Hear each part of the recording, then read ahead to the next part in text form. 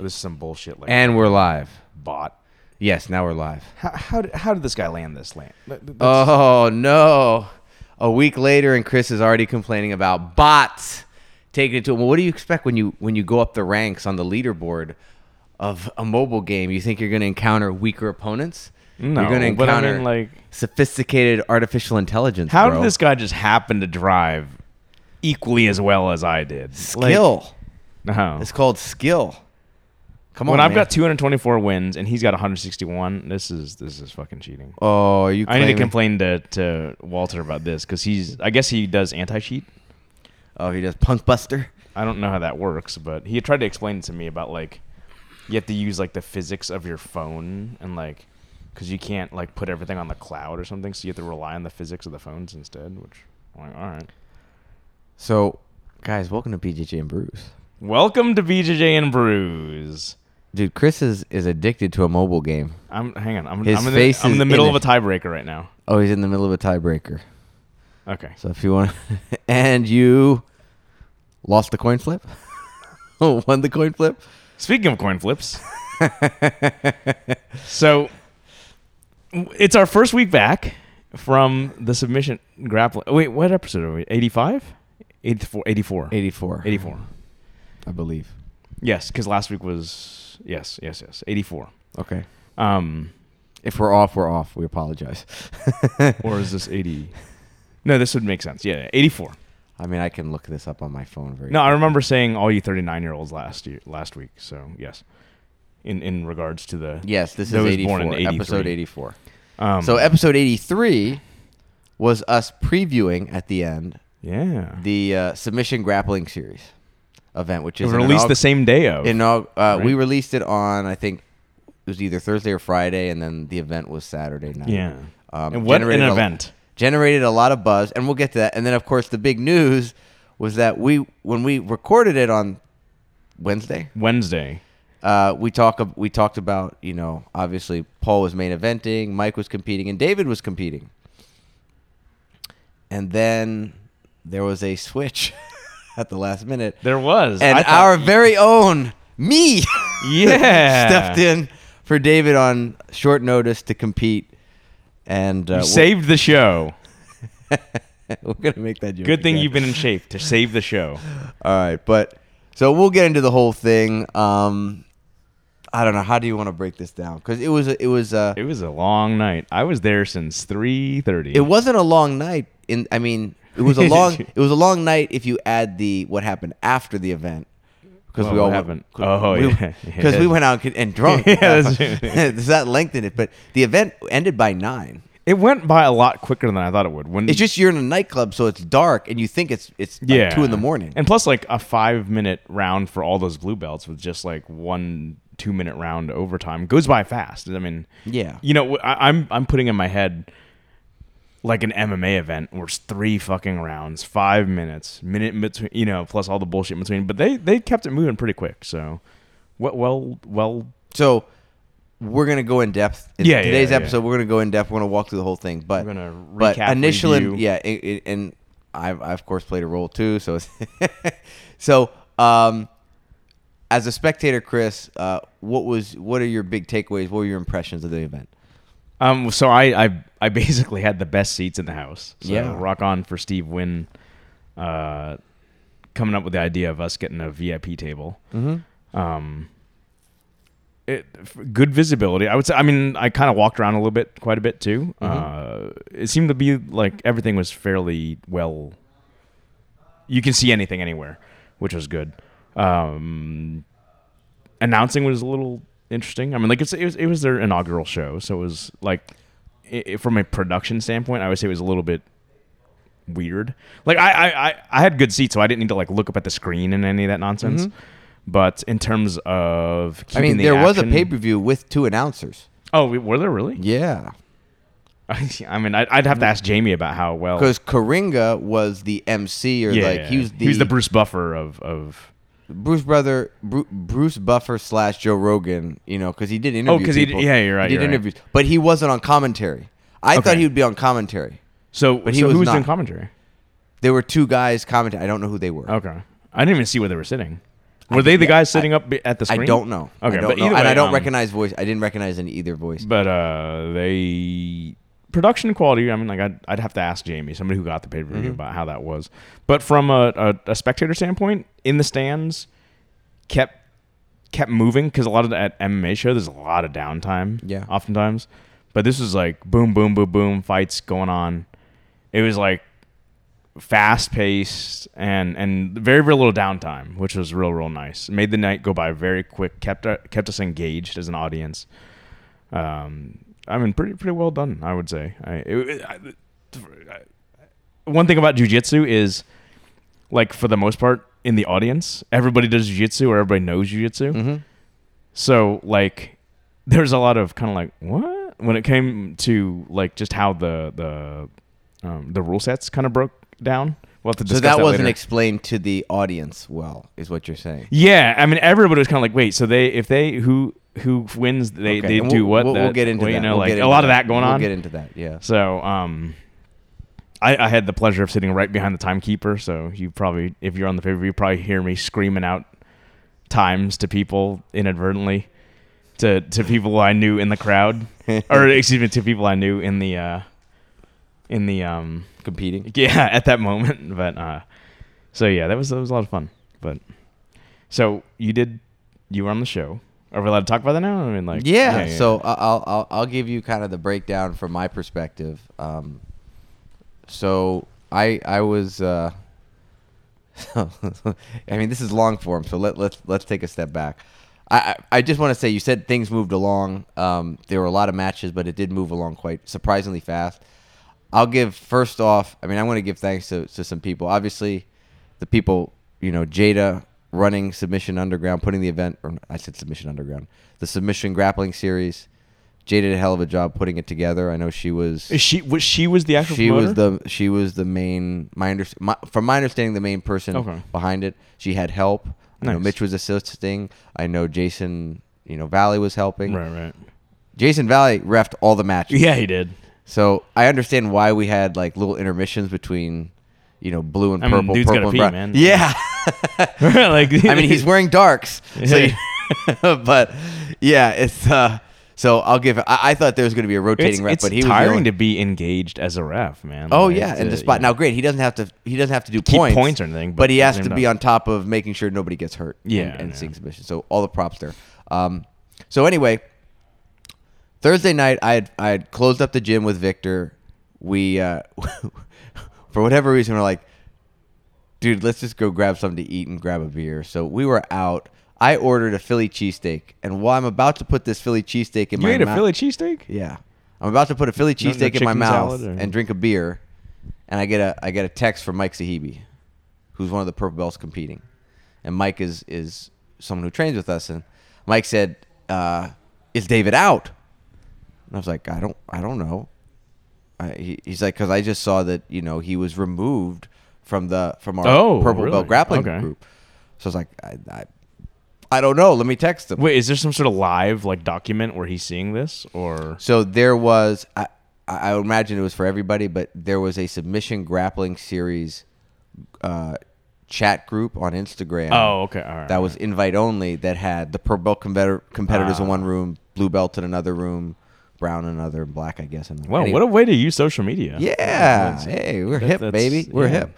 So the admin was adding and removing competitors as they entered and fell out. Oh, so he saw him removed, so he's like, is he out? I didn't know. I didn't have access to that group at the time. So I texted David, and it was already 10:30, almost 11 at night, and I was concerned. I was like, well, maybe the guy's asleep, but like about 10, 15 minutes later, he texted me. He's like, yeah, man, I'm not gonna be able to compete.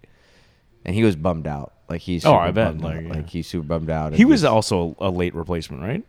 So he was a replacement a week of, let's say Saturday Sunday or before. Monday or something like that. He was a late replacement someone, which was awesome. He was super excited, and then he couldn't. And he's like, man, I'm not able to train. I can't do. So he dropped out. So I was consoling him, and he was bummed. I was like, man, this shit happens. Just kind of roll with it.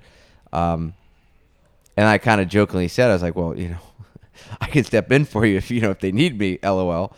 And he said, and I said that I made that joke to Victor, and Victor's like, "Do it."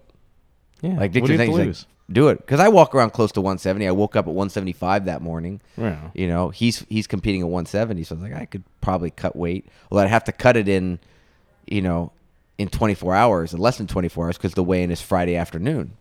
But I just have to cut, and then, so it's like, Right, okay, yeah, I could sweat it out, and you know. Yeah, I mean, like, and it's also So he was like, UFC, so. he's like, if you're serious, I'll let them know. I was like, yeah, man, I'm serious. So he let them know. Throw your name in the hat. And didn't hear anything that night. Went to bed. Tried to start cutting weight, so I was like, okay, no more liquids. And I woke up irritable and thirsty. So I already gave in and drank a little water, switched it around my mouth, tried to go to sleep. Did you finish your Philly cheesesteak, though? Oh, I finished my Philly cheesesteak. All Yeah, right, good. Because nothing was confirmed, and I'm eating this. Yeah. So in the morning, I got a message from the organizers. I'm guessing it was Jada, but I don't know. And it was like a little birdie said that, you know, you might be able to fill in. I was like, I mean, I'll fill in. I'm around the same weight. You know, I know there's probably a high demand for people that want to step in, but maybe there's not a pro belt that's walking around close to 170 that could fill in. Maybe you have somebody who's too heavy or too light. She's like, yeah, that would be great, you know. And they were kind enough to, you know, I sent him a picture. I was like, look, I'm 170, like 3.8 or 4.2, like right now, you know. And she's like, you're fine. You don't have to. In the margin of error, right? Yeah, Margin of you're error, good. yeah. You know what I mean? Like you're fine. You don't have to. You're not coming down from 200. Yeah, right? that you know, at this point, we and your opponent are just happy to have someone. You know.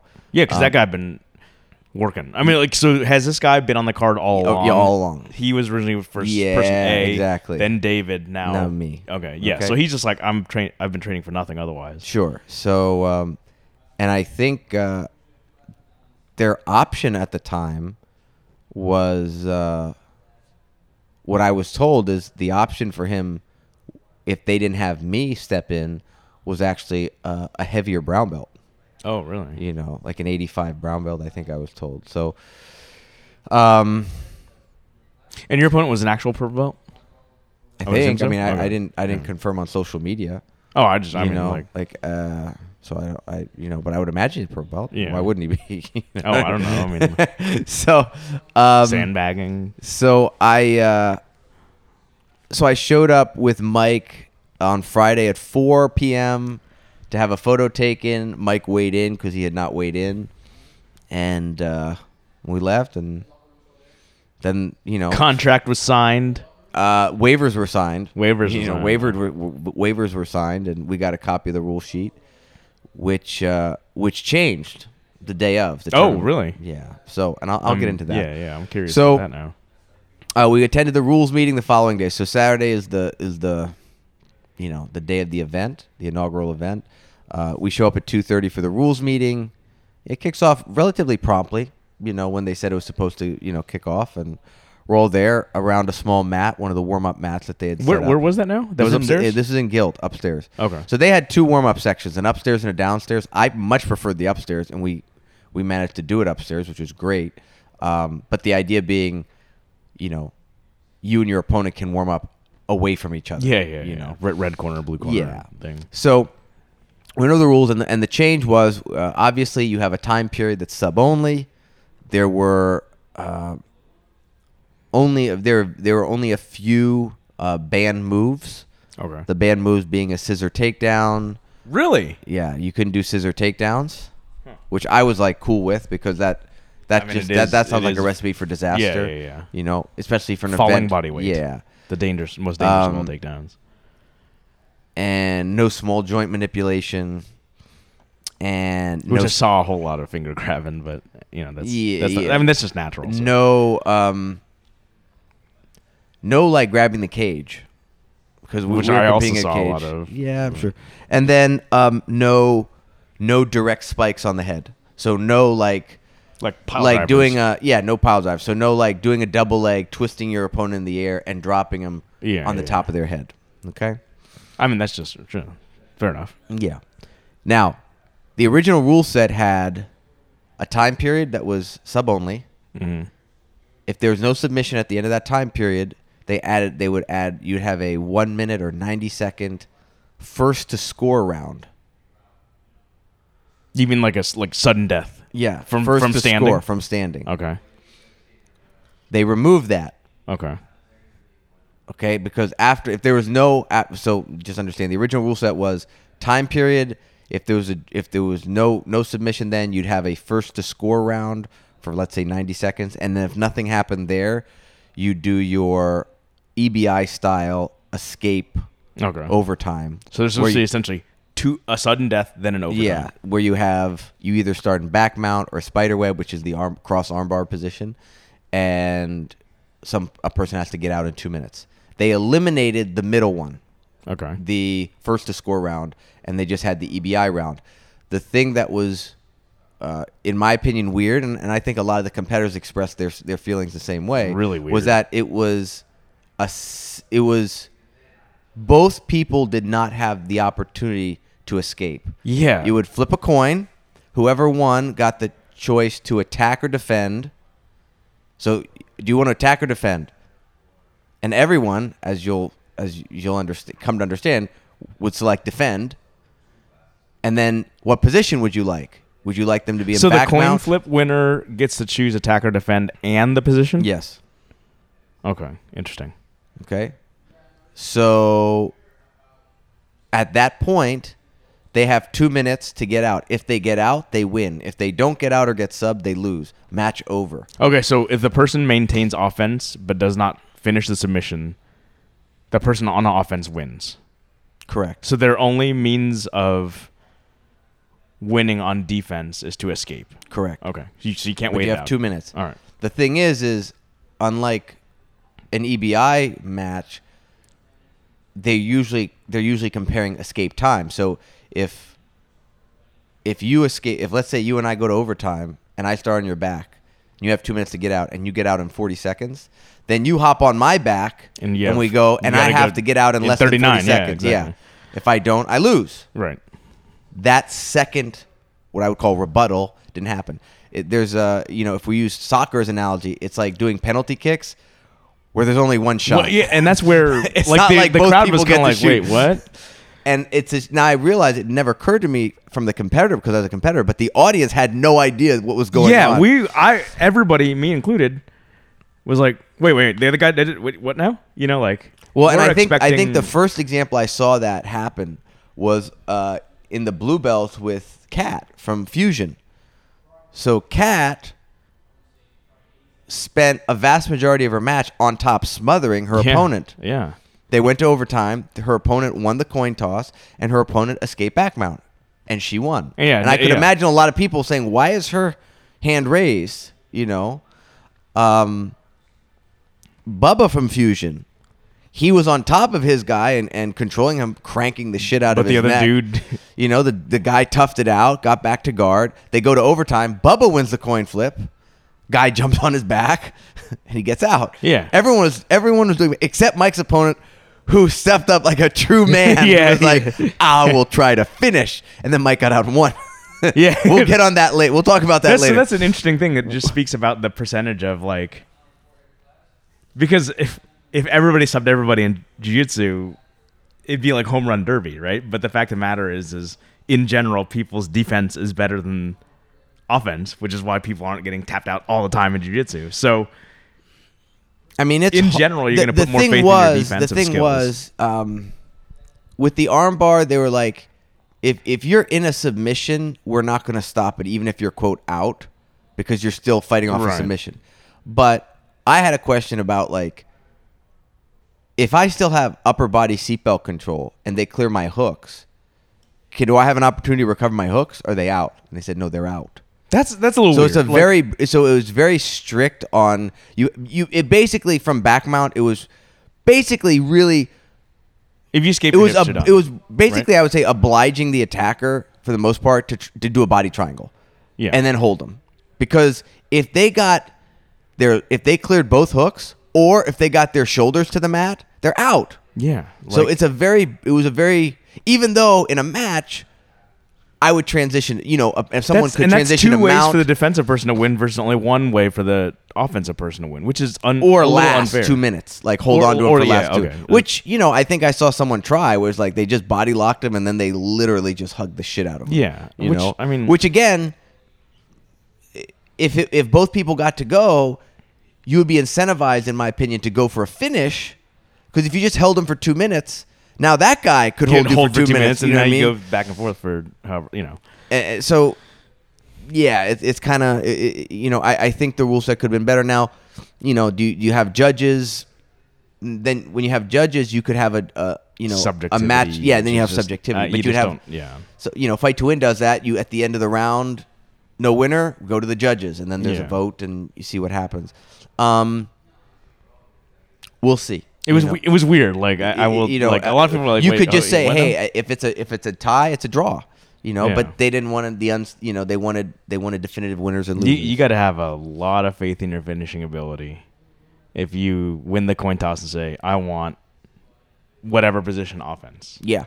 It's the more conservative route. So that was the rule set, and if people were confused, I wonder if in the broadcast, if it was explained. It might, yeah. Maybe it was. Yeah, I don't know. But actually, I don't think it was, because I spoke to David, preamble. who was watching, and he didn't understand the OT rules. Yeah. He kind of made sense of it. I can tell you, everyone sitting around us, and mind you, I was at a table of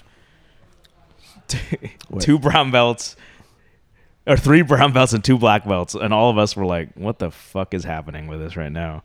Like, how is this, like, how did that guy just win? But now that we kind of deduced it over time after how many matches of like, oh, okay, so all right, like trying to figure out like coin tossing and like, oh, like how does this work?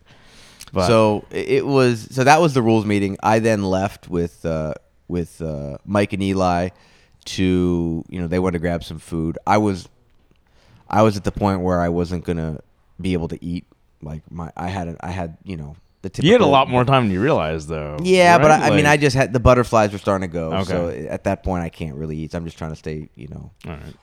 Hydrated. Did you feel more nervous on Saturday or at like IBJJF whatevers that you've done recently?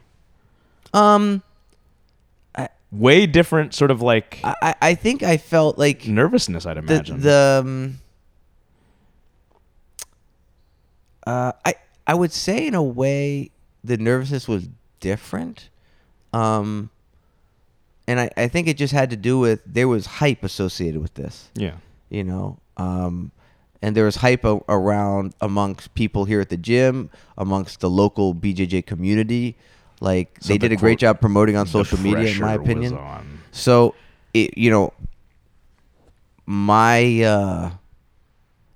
what I was constantly trying to do from a mental preparation point of view is just try to downplay it all and be like, this is just another day in the office, and just, execute.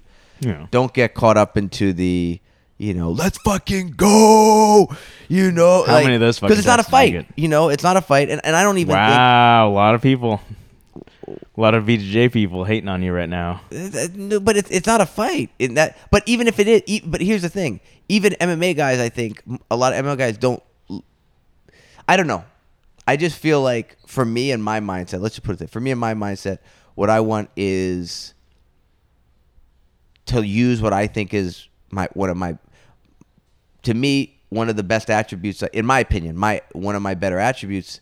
If I compete or just do any jiu-jitsu, is going to be my mind. And if it's my mind, if I get all hyped up, then it gets clouded.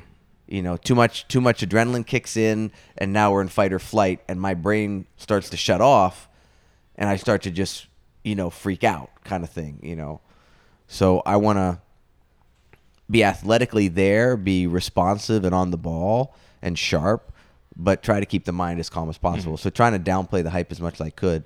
Was what I was trying to do. But yeah, it helped that it was last minute.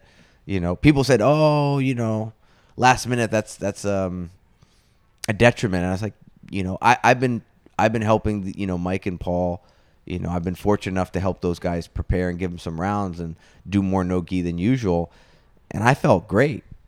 So yeah. I was not caught off guard. You're always and I had season. the benefit, and I had the benefit of not having weeks and weeks to think about this. Yeah, that's true. It just sprung on me. So, in a way, it was, I think, easier in a way, and go do your thing. Yeah. So,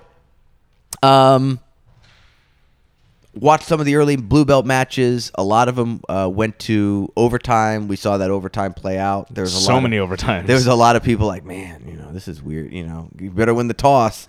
Yeah, exactly. Let's start praying to the gods to get the toss. So then, I started gauging when I would be needing to warm up. I got a hold of Victor, who was the guy who was going to be, that I said, hey man, I need you, and he was there for me like a champ. So he came up, he showed up, and shortly thereafter we started warming up. I had best warm up I've ever had. A lot of that is due to him. I think a lot of it is just what it was. But we had our little mat there, and I got a great sweat going. It was cold in the venue, it was very so cold. I was bundled up in what you saw me come out in. So most of the guys, to my surprise, came out in their rash guards, in their grappling gear. I thought I was going to be freezing cold, so I bundled up. I had a beanie on, I had a long sleeve, I had sweatpants, and I warmed up in that with Victor. I felt great. I felt sharp. I was hitting everything I was doing. Victor was obviously working with me, but he was not being complete. Like, he was offering a fair amount of resistance, and he was amping up the resistance. So it was felt great, and put on my grappling stuff, and then threw the long stuff back on, and got down there and we went to work, so to speak. The first thing, so my walkout song was "In the Air Tonight," Phil Collins, which on paper I was like, this is going to be amazing. The problem is that song has a very, very long intro period before it kicks up. And you get the drum beat, that everyone associates with the song. And I was hoping that they would shift the start up a little bit. No, man. And they didn't. They just took that MP3 and hit play. Basically, you didn't really hear any music. You heard just a hum. and people were like, what is this? And your walkout, it's maybe like 10 yards. Yeah. It's like, so there was no... no beat drop. So I was like, all right, whatever. So I took my stuff off, got into the cage, was psyched up. I did a big jump, thing on the mat. I was like, here's my good, what John. I should have crawled in like John Jones. Yeah. You did does GSP do the thing where it looks like he's levitating in the corner? Yeah. I think that's it, yeah. So I did, so I got in. I intentionally didn't make eye contact with any. I knew where you guys were sitting, but I was just kind of in my own world. Kind you of need thing. to focus. My opponent came out, Kyle, and he came out without a shirt, which I thought was interesting because very few people grappled without a shirt. So what were the rules regarding that? Because tight fitting or shirtless? Or shirtless. Yeah. Because I'm pretty sure there's somebody I was like, it's looking a little loose there, and they didn't make him take it off. So I was kind of curious about that. That's what we were told. Okay. And we slapped and we bumped. Now and we went to work. Now, two things about the match that were interesting. So one, originally we were told blue and purple belts would have 5 minutes. What happened was blue belts got 5 and purples ended up getting 6. Okay, so we got an extra minute to compete that I wasn't aware of until after the fact. You're like, I can cook him now. Second, my intent was to pull guard. Okay, I wasn't planning to wrestle. I wanted to pull guard, and I was debating beforehand if I wanted to simply sit to guard right away, or establish some sort of hand control. I was thinking double wrist control and sitting. I opted to go for double wrist control and then sit. Within seconds of starting and me trying to grip fight, my opponent hit an Imanari rule, entered my legs, and put me in saddle, and now we're both... And I heard like a gasp from the crowd. I didn't hear much from the crowd, but I heard the gasp or the reaction. And I'm like, all right, here we go. And you know, obviously the first few moments, and honestly, it was moments. It was just a few breaths. Was a little tense because you know that guy's initiating an attack. I'm on the defensive right away. Right. So I'm going through my cycle. I'm going through my check down. Like, you know, I got to be on point. So I'm, you know, where's my foot? Where's my heel? That sort of thing. And then again, within moments, and I don't know how, you know, this all happened in a very short period of time. You know, I was in my mind, I was given a choice. I could either escape the saddle or I could counterattack. And if I counterattack, I know their risk to counterattacking because you're staying in there and you can get heel hooked. And what I wanted to do has counters to it.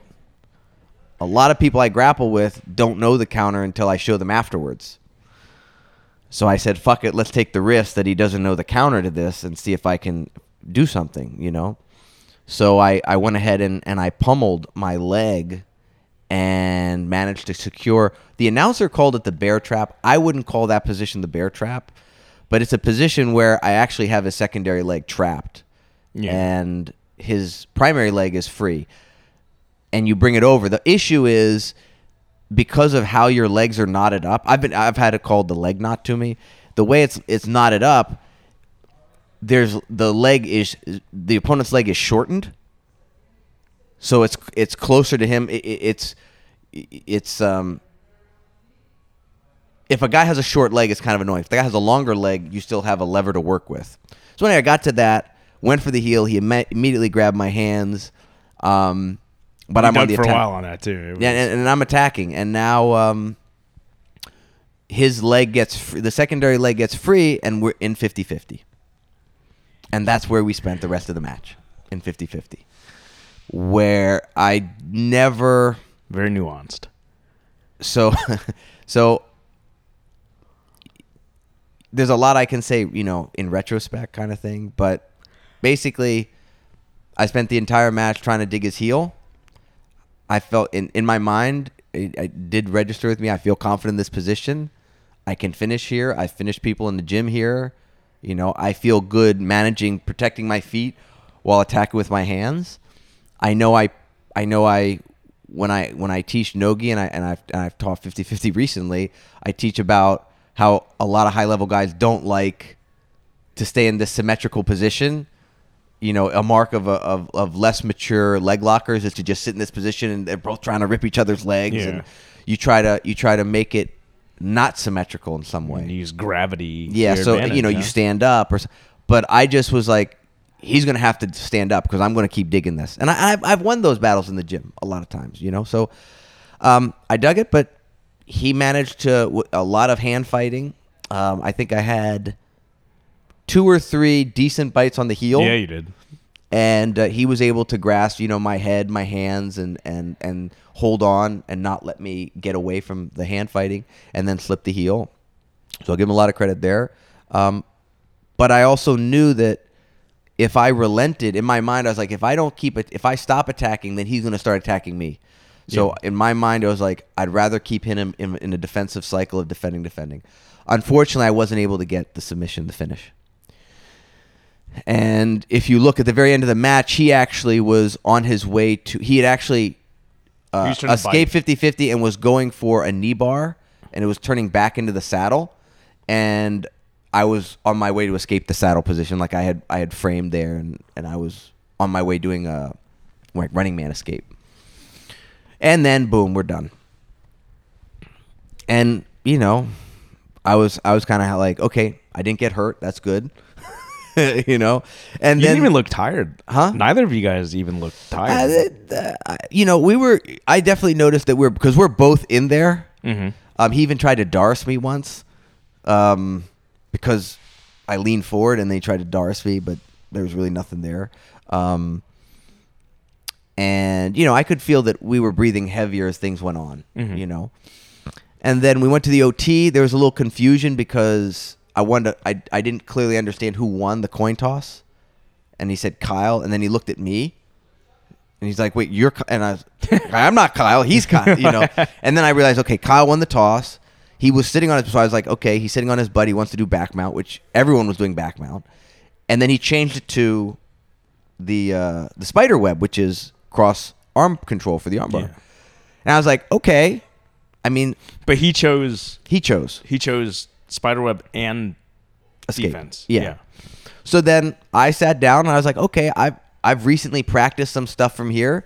You know, I think I know how to hold the guy, you know, because I can grab the leg and we'll see what happens. And I went in. They had me position my hand a little farther away from his legs because I have one arm through, so he's connecting his arms. I've scooped his near side arm, and we say go. I do what I've been practicing recently when we've covered arm bars and no-gi, and I scoop the leg. I'm leaning. I'm creating a strong cross face with my leg, and I feel good there in terms of like control. And then he releases his hand. You know, like he lets go of his own hand to try and escape. And at that point, I grab his hand and I start to armbar him.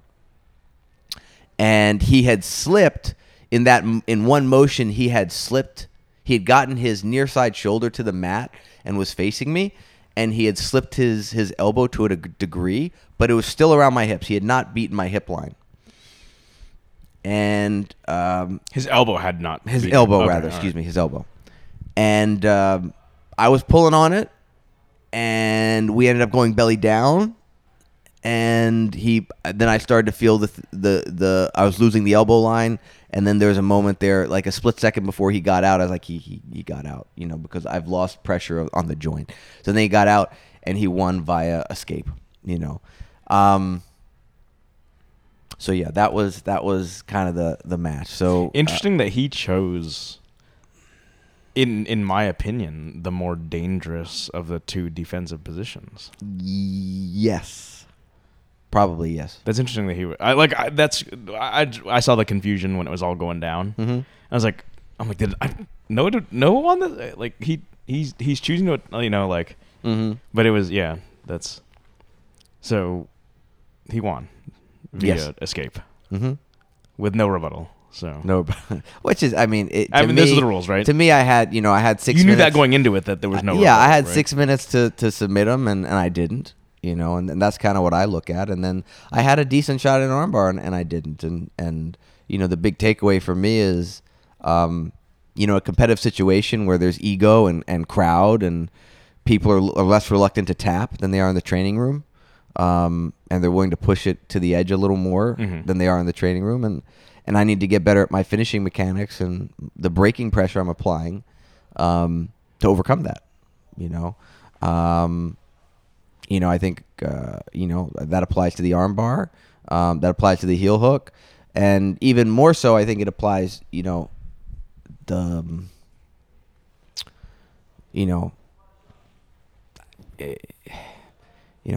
I want to perform better in competition, I just need to compete more too. You know, that's the other, simple answer. I just got to compete more, get more comfortable at the situation, have more experiences like this that really make you go back and want to practice and get better at something, because you don't want that to happen again. Right. I didn't feel, I didn't feel dejected. I was like, you didn't. I didn't feel defeated. dejected because I felt okay, and I felt like I was, dictating. I was attacking more, and that was cool. Just wasn't able to finish, and I need to get better at finishing. But at the end of the day, it's an L in the record book, and that's always, a bitter pill to swallow if you're competitive like me. So that's kind of the thing there. Just start calling him out on social media, man. No, nothing but respect for him. Just start calling him out, man. I'm glad both of us got out unharmed, and wish him the best of luck. And like I said, I made an Instagram post as if I were somebody important and just kind of, thanked everybody, but I did thank him because, this experience is going to make me a better, more dangerous grappler 100%. I was studying what I needed to do afterwards. I was checking the film, and I saw some things right off the bat that I could have done better from a finishing mechanics point of view. And I'm sure he saw things that he could have done better, as well. Like this is not the Noah show here. This is, this hindsight is, when you look back, you're going to see a lot of things that you can improve upon. Right. But, and then the biggest thing is the concept of not settling for that 50-50 position where hand fighting comes into play as much as it does, and look to continue advancing position to the point where success is more inevitable. And I think that concept is important. I think it's one that's I need to understand can be applied in a lot of places. I think of back mount as a great example. The goal is there is a set of steps you can continue to work towards that will basically drop the trap over your opponent, and it's just lower. The more you can advance your position, improve, the more that trap lowers and their opportunity escape gets reduced.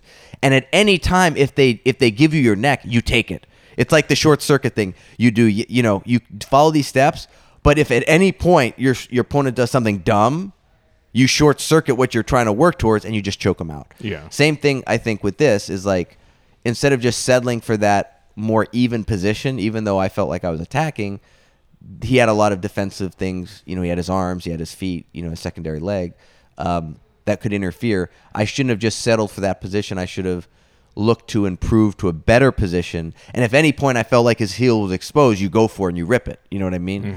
But I was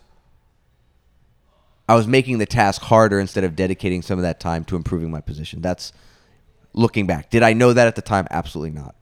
Was that the best version of me going out there? Like I said ahead of time, it was. That was the best version of me. I'm going to be better now, but this is again what I've learned coming into that. So that's kind of the thing with the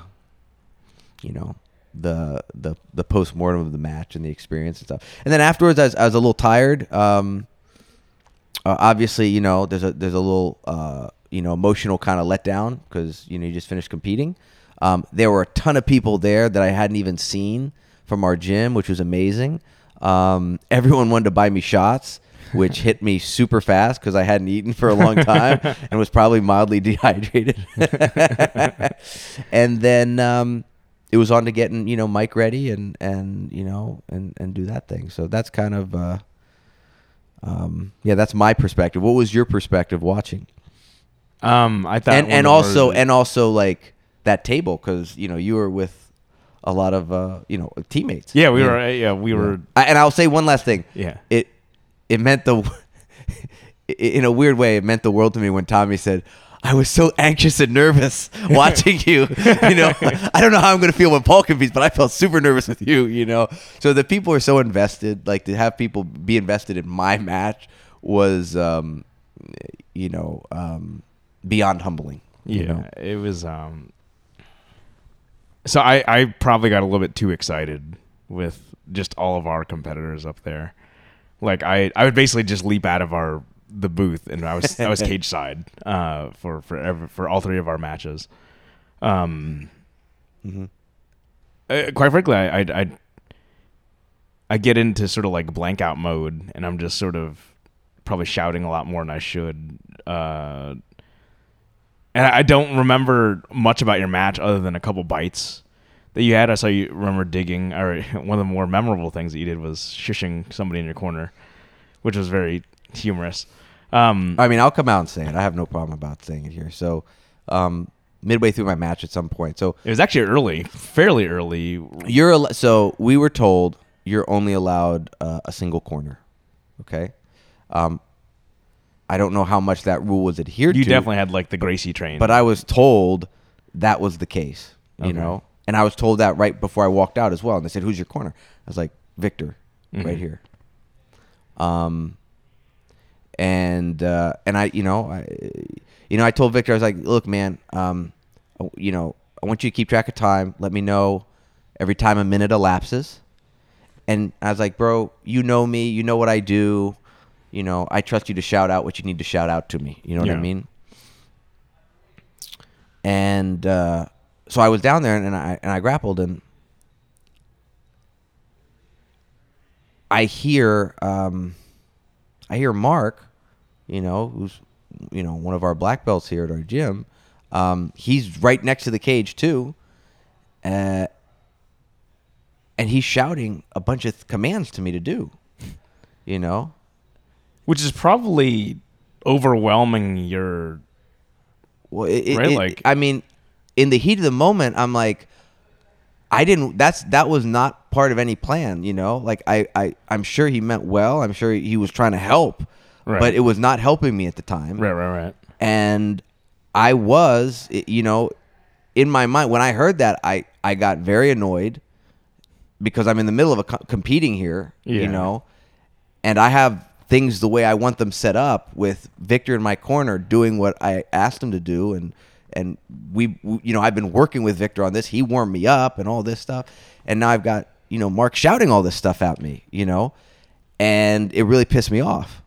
And if it was, I wanted to say something verbally to him, but I knew that if I verbally said something to him, I ran the risk of the ref stopping the match, because when you grapple, you're not supposed to talk, because any noise, and plus, like, you're taking your focus off of any noise can be perceived as a verbal submission. Oh yeah, that's a good. Right. Point.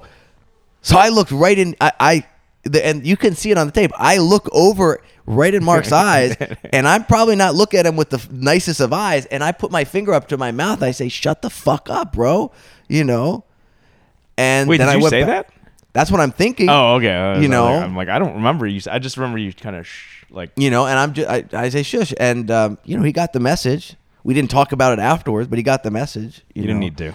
And like I said, that in the heat of the moment, I like things just a certain way. Right. I know, I could hear the opposing corner talk. Mm-hmm. They're allowed to talk. They can talk as much as they want. I heard what they were saying and what they weren't saying, and I even heard someone say break his leg, and I think it was the opposing corner saying that.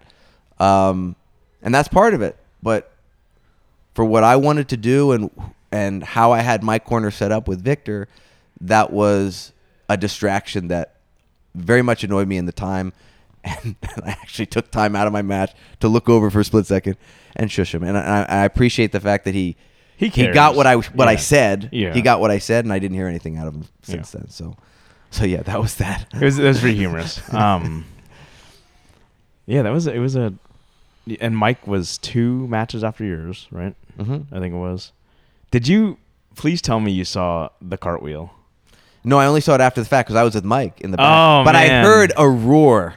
Dude, from the that crowd. Might have been that might have been the most electrifying move of the evening until the main event. Yes. So it was 2 heavyweight ladies, mm-hmm. purple belt, mm-hmm. and they were grappling like they were it was definitely booster weight. Oh, dude! And one girl from I think it was Grappling Mastery was winning them a good part of the match, smothering, just heavy top pressure, fully mounted, just attacking the shit out of this lady. And she somehow, I was like, there's no way this lady's going to win this fight. She weaseled her way out of full mount. I think the girls went to attack for an armbar. I forget what it was. Crazy scramble. The one who was on bottom smothered, immediately stood up. The other girl was still seated, cartwheeled, perfect cartwheel. Mm-hmm. Past her guard, slipped, and the crowd roared. Dude, it was probably the coolest thing I'd seen. Dude, it was like like Godzilla and King Kong, and they dude, it was awesome. That was, I mean, like, I've got Jamie texting me like while that's happening. It's like, it was amazing. Like that was that was. I saw it after the fact. She was everybody's hero. That was awesome. That was awesome. And then so that was a lot of fun. So what else did you see? I mean, I cut you off. We got cut off on like the cheering section for when I was competing, because we went on that side story. But you said you don't remember much of the match because everything was a blur. You were just the alcohol was flowing. It was flowing. Yeah, I had a drink or two. As you should have. As I should have. It helped. Yeah, it was a nice little afternoon. So I mean, after that, we had Mike Sahibi compete. Mike Sahibi, he competed. One match, literally two matches. Not 2 matches, but he was the second match after yours. Yeah, so I competed, then there was a match, and then he competed. Yeah. And he was going against a replacement. Yes, a late replacement, like 2 days before or something, right? Or the Wednesday before. Within the week, yeah. He had a replacement. And this dude was... So his replacement... was like heavier, first off, right? So Mike's original opponent was a tall, lanky guy. And then Mike got matched up with a real stocky guy. Yeah, who was not... Very stocky guy. Neither tall nor lanky. Mike was planning to make 185... and then was told this guy was under 200. But then he said, I think he was somehow a little over 200. Oh, so wow. I don't. Oh, how so there's convenient. a little confusion. The guy did not look 200. The guy looked like he was a like solid 210. 215 or 220. He was pretty. He had thick legs, thick arms, thick neck. Dude, that guy's forearms were like my thighs. Super nice guy. Super nice guy. And shout out to him for taking the last minute too. But he's Mike, a strong dude, man. You know, a lot of what Mike is used to doing just ran into a thick muscle bound guy. Yeah, like Mike he's one to be able to muscle around a lot of people around here. Yeah. So it was there was just a lot of there was some cage work, a lot of stand up. Yeah, some front headlock stuff. Yeah.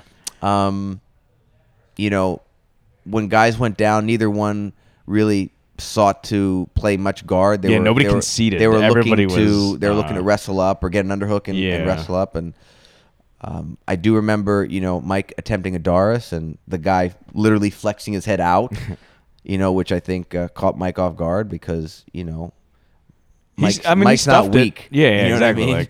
So, Mike's trying to pull the guy's head in, and the guy literally just flexes his neck out. And he's like, no. And it went to overtime. And his opponent won the coin toss. But he opted, surprisingly, in my opinion, to attack. Yeah. Must have had a lot of confidence. So I was like, I looked at Victor, because Mike had asked me to be in his corner, and then, Victor was next to me, with the time, and I was showing me the time. So, he was next to me. So I guess they really weren't that strict on, how many people are technically next to the cage. I mean, how do you enforce that? Because it's such a small venue. Anybody could be you standing. could have technically been in my corner given how close your table was to the cage. Yeah, you could hear, if you wanted to, if somebody was loud enough, somebody on the second floor absolutely yelling, and you'd be able to hear 100%. Them just the same. So bottom line was, it got to overtime. I felt my only concern, I felt very confident that Mike would be able to escape. My only concern was, given this guy's stature, that he might try to neck crank the shit out of Mike hard. Yeah. So, my thing to Mike was like, Mike, this is just, I'm shouting, Mike, this is MMA class right now. You're I was hoping to convey the message of, you've done back escape mount in MMA class, treat it as that. Yeah. Imagine you're going with the rougher MMA crowd, not the I want to trap your arm. Yeah, I want to smooth. The jiu-jitsu. Yeah, none of that. And Mike just fought the hands and was able to get his shoulders to the mat and break alignment and escape and get the victory. So it was good to to see one of the guys win in overtime, which was good. Yeah, it was. So at that point, it was. And that said, though, his match, I would say, was fairly even. Like the overall match, neither guy was super dominant. Correct. So that it wasn't a weird, you go from losing to winning, in overtime. Correct. Sort of situation. So if his opponent had submitted Mike, it wouldn't have been like, oh man, Mike was dominating. Yeah, exactly. Until that, you know what I mean? And just saying Mike escaping, nobody was like, oh god, Mike. Nobody had any complaints about it. So it was a good, very very even match, I would say. And then at that point, what was interesting was that when I went back up to the mats, there were just black belts up there. Because the entire card had gone. Right. And now the black belts, who were the last ones to compete, were just kind of chilling, doing their thing, zoning in. Paul was there. Dylan was there. Another black belt who his name slips my mind was there, there were 3 black belt matches, and half of the card was there. Yeah. Half of those, and it was cool. So we just hung out. I watched a few more matches, hung out with them. Things were loose, and then it was time for Paul to go on. Yeah. And this motherfucker picked the best walkout song, in my opinion. Very appropriate. Yeah, very not, best walkout sound in terms of being appropriate and timely. Right? Yeah, exactly. Yeah. Which was Kanye's "Coming Home." So, not Kanye. Yeah, Kanye. Is Kanye? It was actually by P. Diddy. Paul hasn't competed for a long time, but he's a mainstay here in the Orlando community. So, to hear the lyrics, "I'm coming home," that kind of got everybody pumped up. Jim had already entered. Jim Ehlers, his opponent in the main event, had already entered. Was there? We were allowed a big crew of people to walk down, and one other thing I want to say, like during the blue belt match, and you can attest to this because you were there early. The venue was barely half full. Yeah, you know what I mean? Like it was sparse. There was nobody. So I was like, man, I guess people are just waiting for the main event because it seemed like there was a lot of hype here, but the turnout didn't seem to match the hype that I'd seen on social media. When I went back to the mat to practice, and when I came back, dude, the place had filled up. Yeah, you were weaving through people to try to get to the bathroom. So I saw like everybody sitting there. I was like, okay, now there are people. When Paul came out for the main event, it was even more. You add a few more people to that mix, and the place. It was a good main card. The place was electric, man. Job, yeah. The environment was electric. Yeah, dude. I mean, it was pumped. There's a lot of pride in that building. There was a lot of really cool, a lot of stand up. Paul scored a couple takedowns. Jim was able to get back to his feet. Mm-hmm. There was a moment where I swear it would have been like from my perspective, if I had a camera, I could have taken a photo of a just forehead to forehead silhouette of the two guys. Like the Mantu. I mean, there's a Laborio. There's a famous Laborio picture from his most recent Nogi match a few years ago, where him and another senior grappler, where they're like, where they're side by side kind of thing, from a side profile, you know. And these guys are just pushing foreheads, and that was pretty fucking cool. It was like almost like a WWF when they're like seeing who's stronger. They were doing cool. That stuff. And then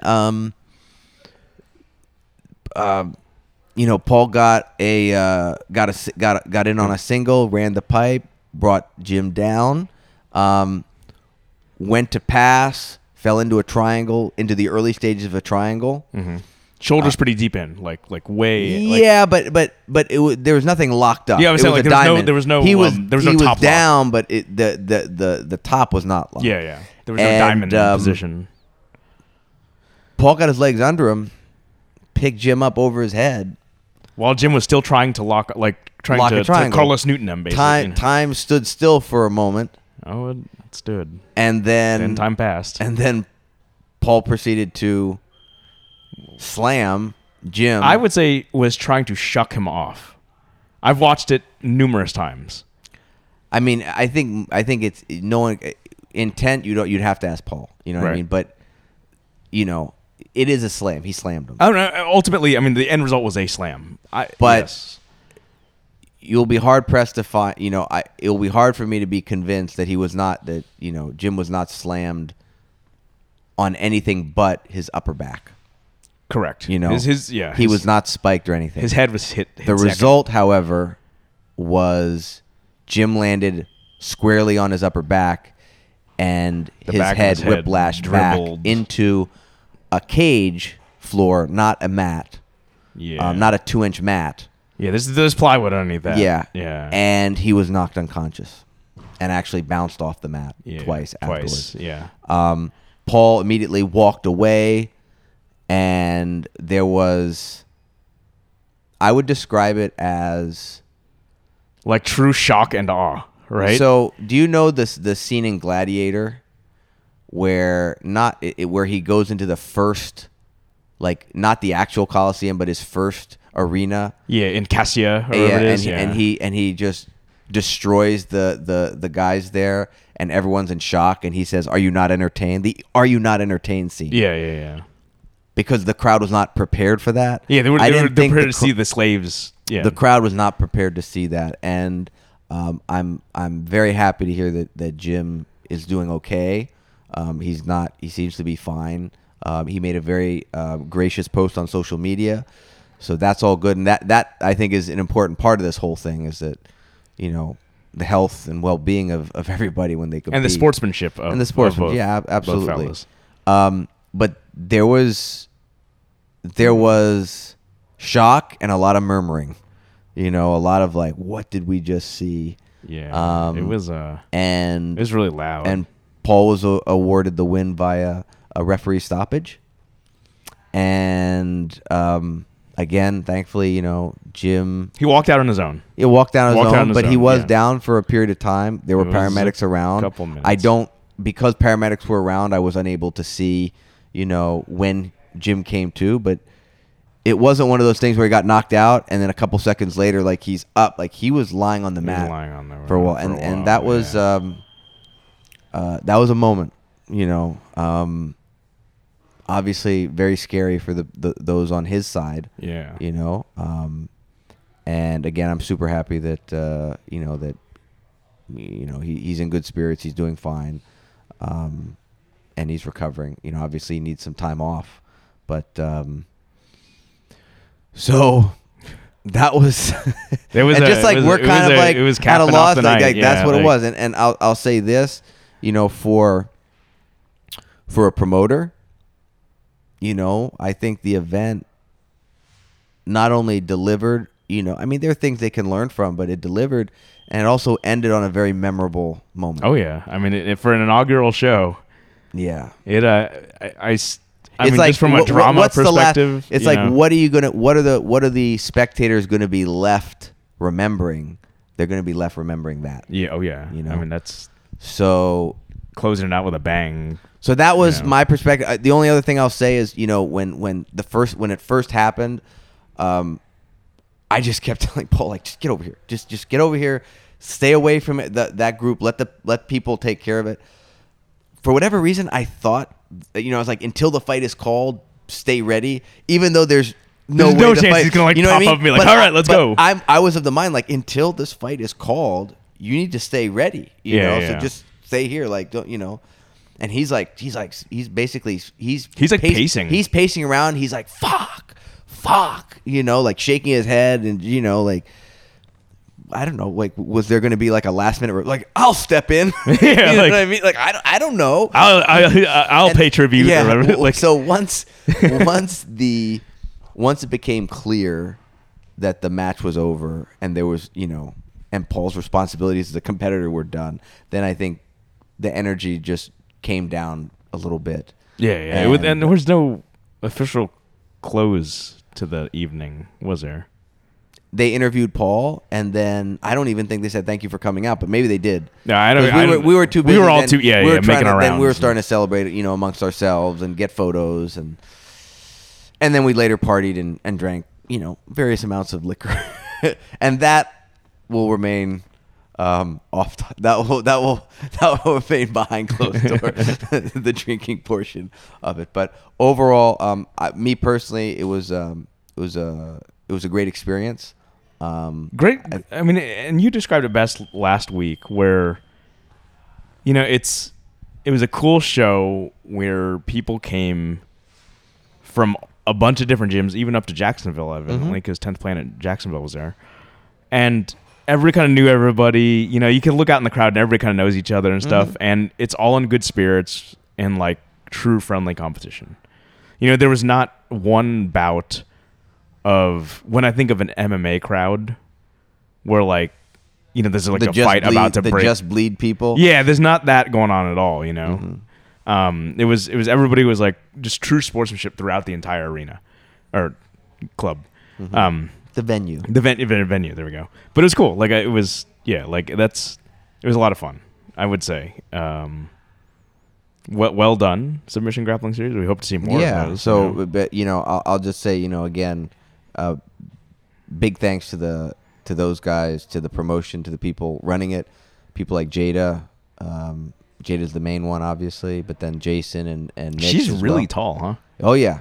I was like, I just realized I was like looking at her. I'm like, wait, is she Is she taller than everybody in the ring right now? And they're having another event. They're going to have their second event in, I believe, the beginning of October. The boxing match, or because they were advertising a couple different things. No, they're doing an actual submission grappling submission series. really? Number 2 is coming, and when have they scored that name? Right? We'll see. We'll see how that. No, I don't know what the name is. There's no.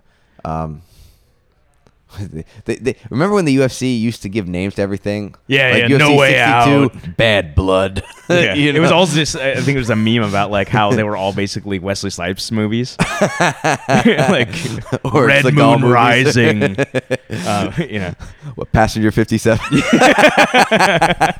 UFC 57. Blade 2.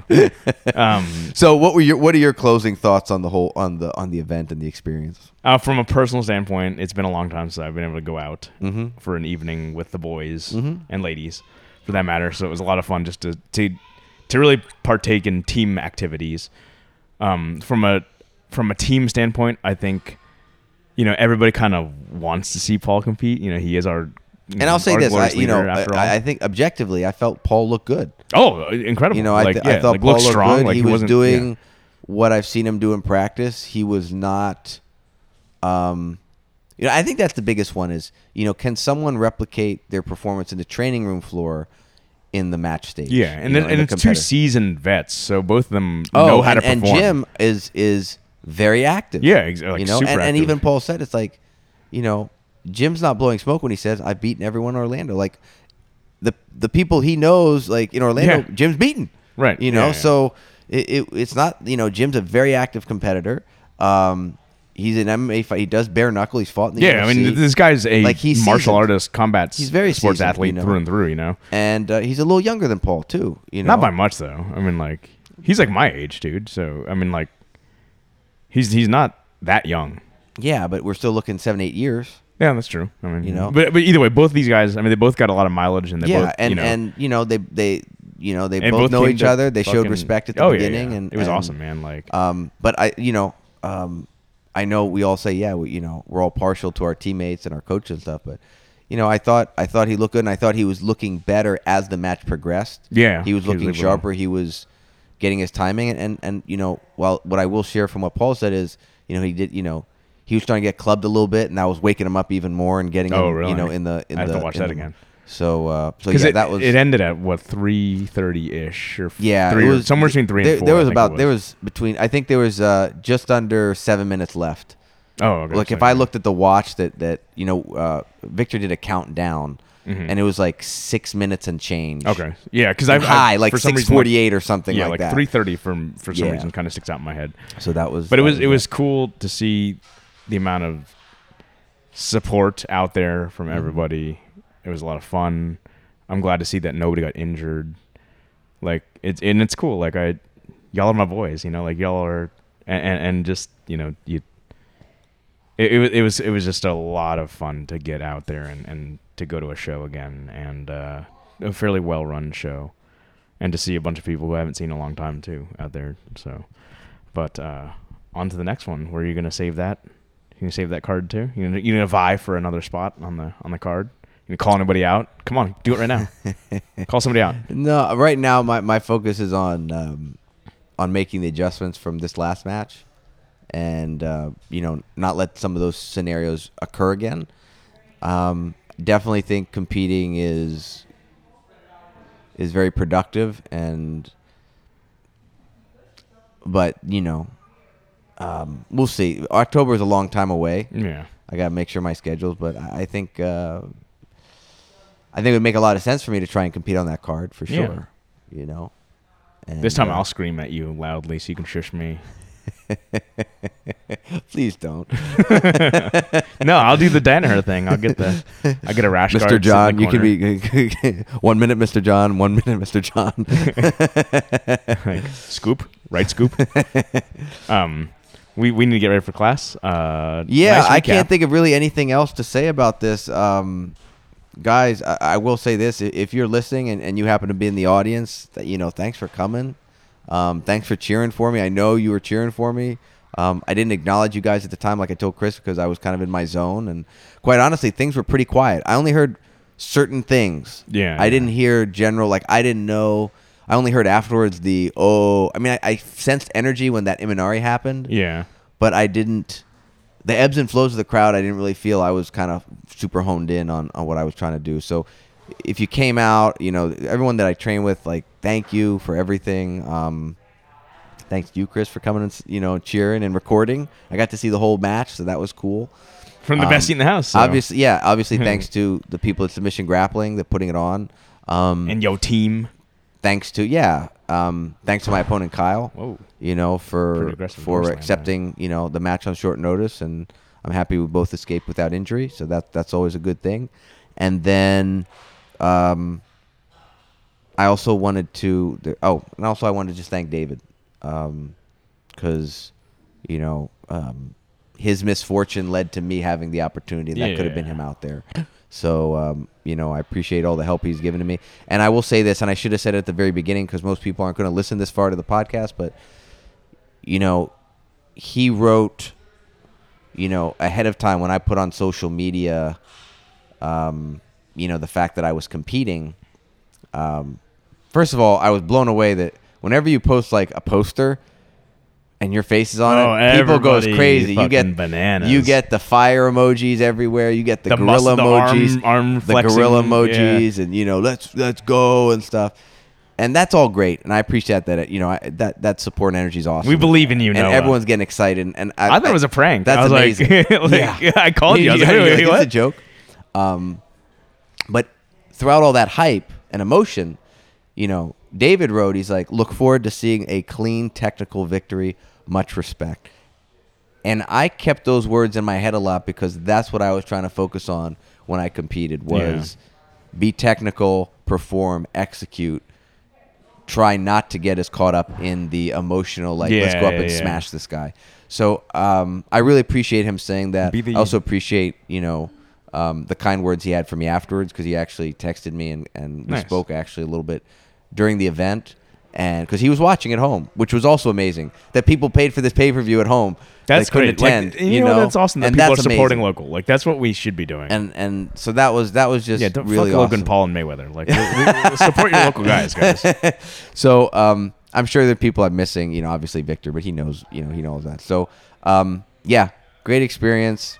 Great event. I think they're going to learn from the event and make some tweaks. They'll make it a little better. And they got to do something about that overtime, man. Yeah. So they were probably going to be short on time. That's probably why they cut that. Potentially. Yeah. I bet you that's because they're like, ooh, this might run a little. We did our math wrong or something. Yeah, so I'm curious as to why that. So I think that's a pretty decent. I think that's a good recap. Yeah. Of the event and next time press passes. I like what you're thinking. There we go. Next time press passes. But guys, thank you for listening. BJJ and Brews on social media, Instagram, Facebook. If you want to email us, it's bjjandbrews@gmail.com. We will catch you next week, same time, same place. Like, subscribe, and share, folks. You got it. Bye-bye.